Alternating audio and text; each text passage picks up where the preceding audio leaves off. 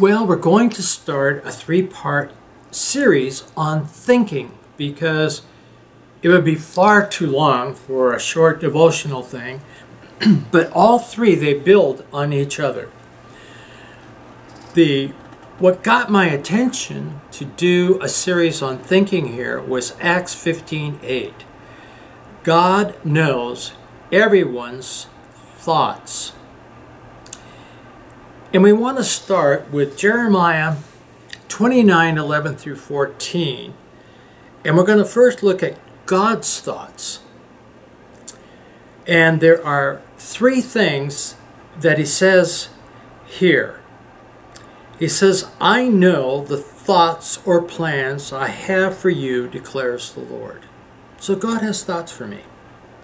Plans for peace and not disaster. Plans that you will have a future fulfilled with hope. Then you will call to me.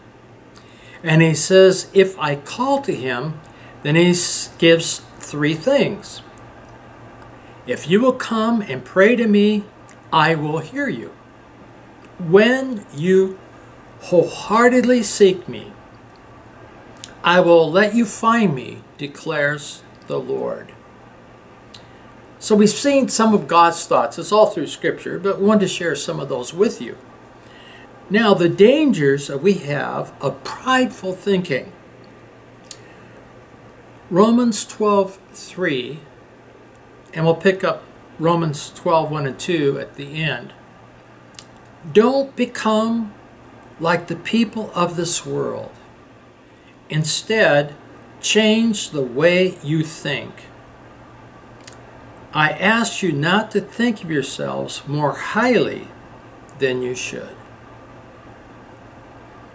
Galatians 6:3 says, so if any of you think you're important when you're really not, you're only fooling yourself.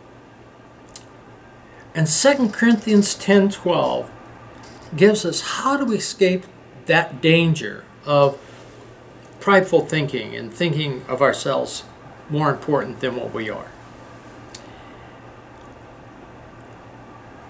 The Lord says when we measure ourselves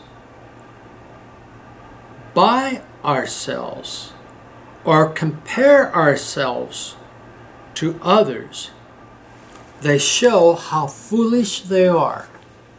I'm more important than this person, or that person's more important to me. Whenever we do the comparing to other people, if we compare up, we're going to feel insignificant. If we compare down, we're going to be prideful. That's why God says, don't compare. So here is 3 steps to apply this truth about thinking. I need to accept my situation. Remember, God knows, and he has a plan for me. I need to accept it. 2, I need to ask God's forgiveness for complaining. Growing up, I always thought I was too tall because I grew so fast. Either I was ahead of the line in school or at the back of the line in school, and I wanted to be somewhere in the middle, not front or back.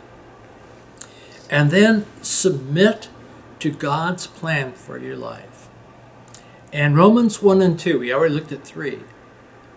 I beseech you therefore, brethren, by the mercies of God, present yourselves or your bodies as a living sacrifice, holy and acceptable unto God, which is your reasonable service.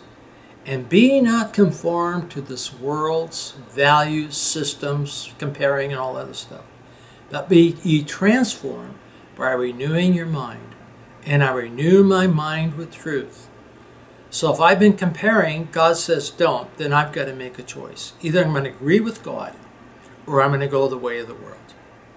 And if you compare, you're headed for a lot of problems in your thinking process.